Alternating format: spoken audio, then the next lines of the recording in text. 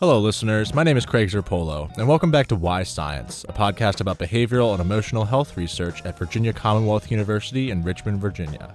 This series is produced by COBE, the College Behavioral and Emotional Health Institute, with the assistance of WVCW Student Radio and the Alt Lab at VCU. For more information, visit kobe.vcu.edu, wvcw.org, and altlab.vcu.edu. This show is supported in part by the National Institute for Alcohol Abuse and Alcoholism. Music for Why Science is provided by Butcher Brown.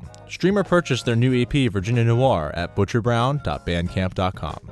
Our guest today is Jessica Bourdon, a PhD student in the Psychiatric, Behavioral, and Statistical Genetics program at VCU, who studies pre-adolescent anxiety.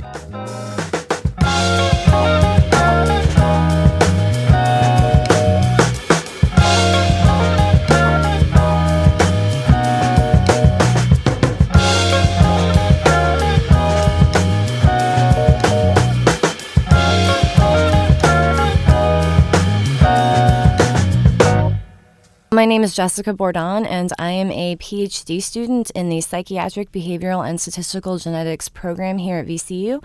So that's a fancy way of saying that I look at the genetic and environmental influences that go into mental health and mental disorders, and I specifically focus on anxiety disorders. Over the years, anxiety has become a prevalent issue in terms of collegiate mental health across the nation. What specifically about anxiety do you study, and why do you think it has become such a common facet of the collegiate experience?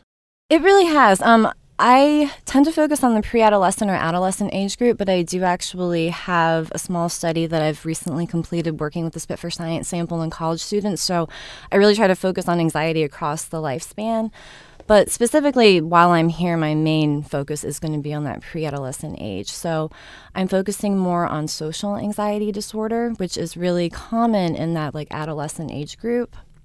So I'm trying to understand the risks and etiology that go into it. And there's so many. I mean, you can spend all day just talking about all of that. So you kind of have to pick the one that calls to you the most.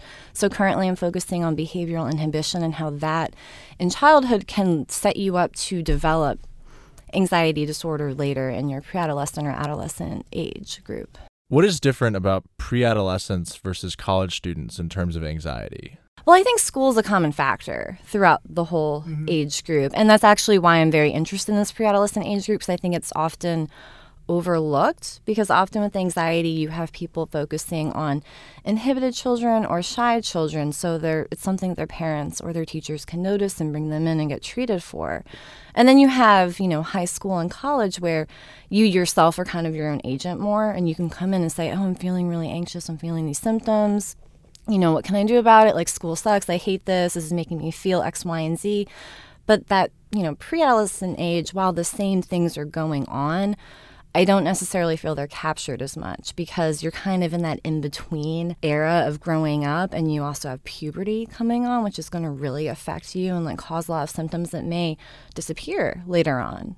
It is very different across all the ages, in terms of maybe specific environmental triggers, but I think the overall story is going to be kind of the same for certain people.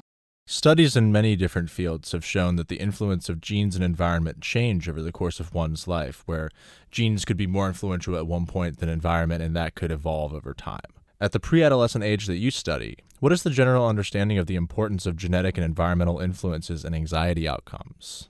It does change over time, and my research so far doesn't specifically look at the age effects. I mean, that would be something that I do want to get to eventually, and there is research showing that more in depression research shows that at this age, the genes come online. So, I mean, there's, evidence then to think that the same would happen for anxiety. But really, it's going to be a pretty moderate effect of genetics. So we tend to find anywhere from 40 to 60% for the factors that go into anxiety, and then for the anxiety itself. So about 40 to 60% of the causes that go into those individual differences are due to genetics. And so the rest is going to be caused to environmental factors, or maybe even just measurement error and the task you were using to pick up the anxiety. So when you boil it down, it's kind of still 50-50. And I think most people would probably guess that anyway. But I still think it's pretty informative because then you need to look at, well, how do those genetic factors change over time? Do they have other similarities with maybe certain risk factors or certain other like physiological components or neurological components that we hadn't thought of before? So that's where the genetics really come into play to me. Like that's how they're important. You mentioned earlier that you recently used Spit for Science data for a study about anxiety in VCU students in particular. What were you exploring with that study, and what did you end up finding out? Yeah, so that was actually a fun project that I originally started out doing for a statistics class.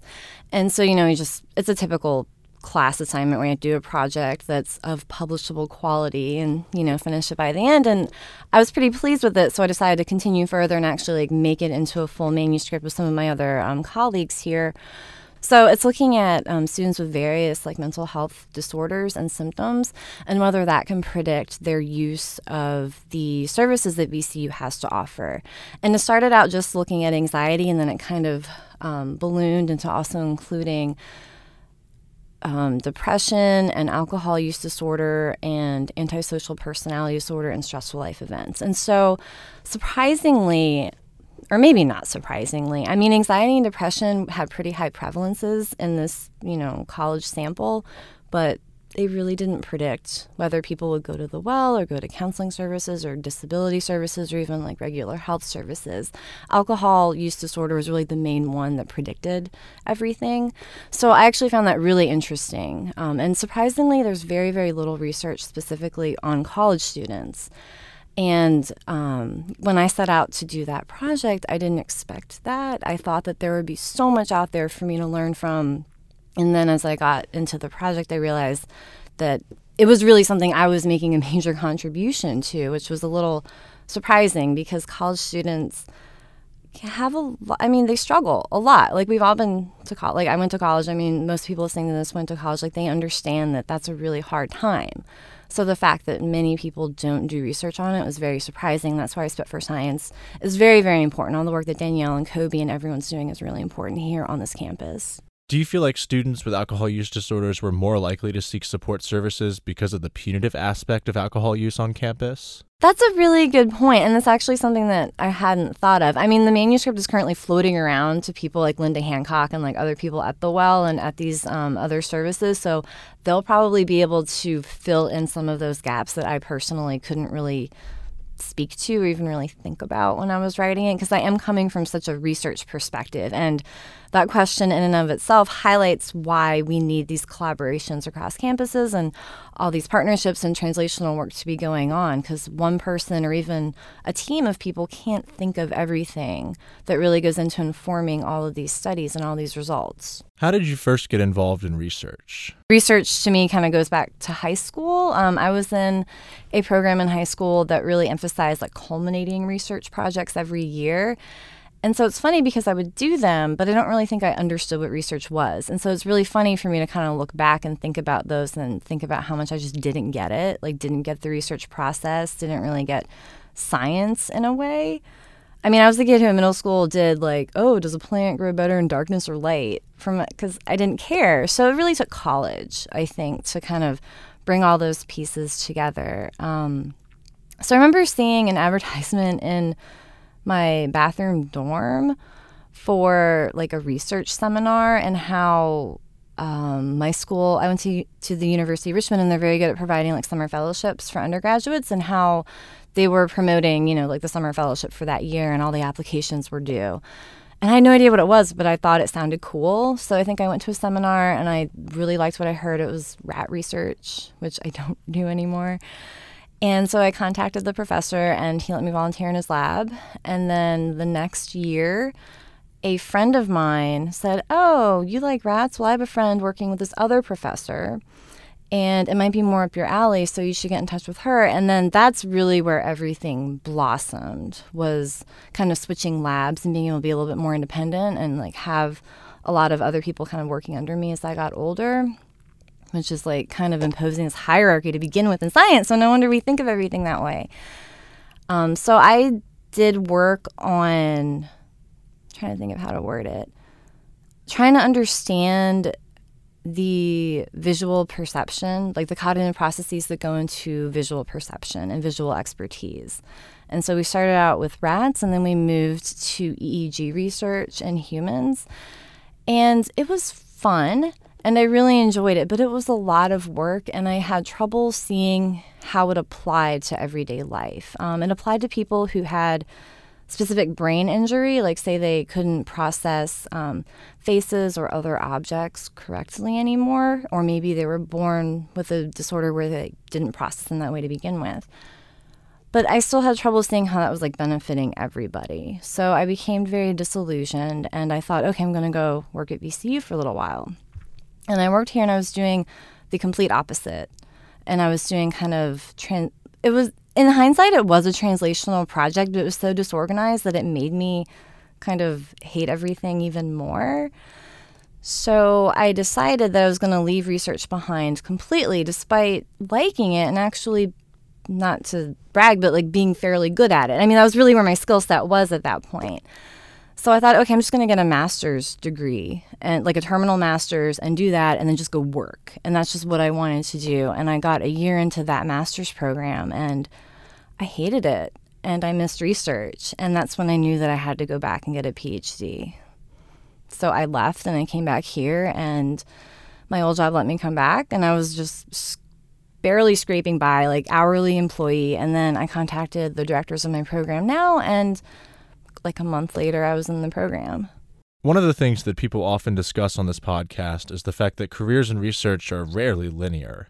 Do you have any specific advice for current students related to navigating their interests in research or science more broadly, understanding that your path hasn't been linear either? Exactly. And I think that that's not really emphasized to undergrads, because even sometimes today, like I'll feel bad about myself because I'm not doing the same research I started out doing 10 years ago. And it's unbelievable that it was about 10 years ago when I started doing research and went to college. And sometimes I think that there's this misperception that that can be a bad thing. And so I'll sometimes have people like contact me from my undergraduate mentor's lab. Like, you know, they'll be about to graduate and be like, oh my gosh, you know, how do I go about doing this? And I don't know if I want to continue doing this type of research, or maybe I do really want to continue doing this research, but it's such a small area. How do I do that? And so there's this idea that you kind of have to stay on that road, because if you bounce around, people are going to think that maybe you don't have enough integrity or you're not serious about what you do.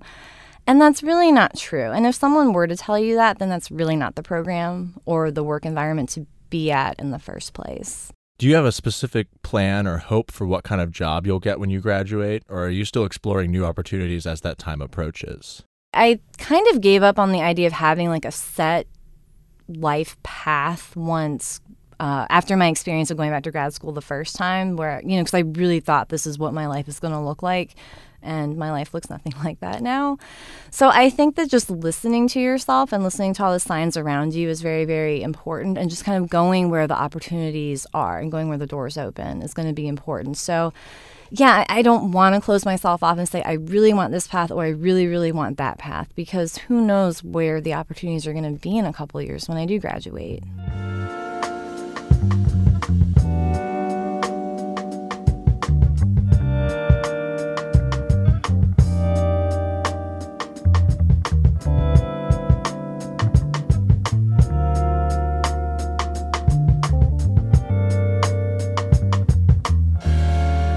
Thanks to Jessica Bourdon for joining us, and thank you for listening. Tune in for a new episode of Why Science every other Thursday at kobe.vcu.edu/podcast and soundcloud.com/whyscience.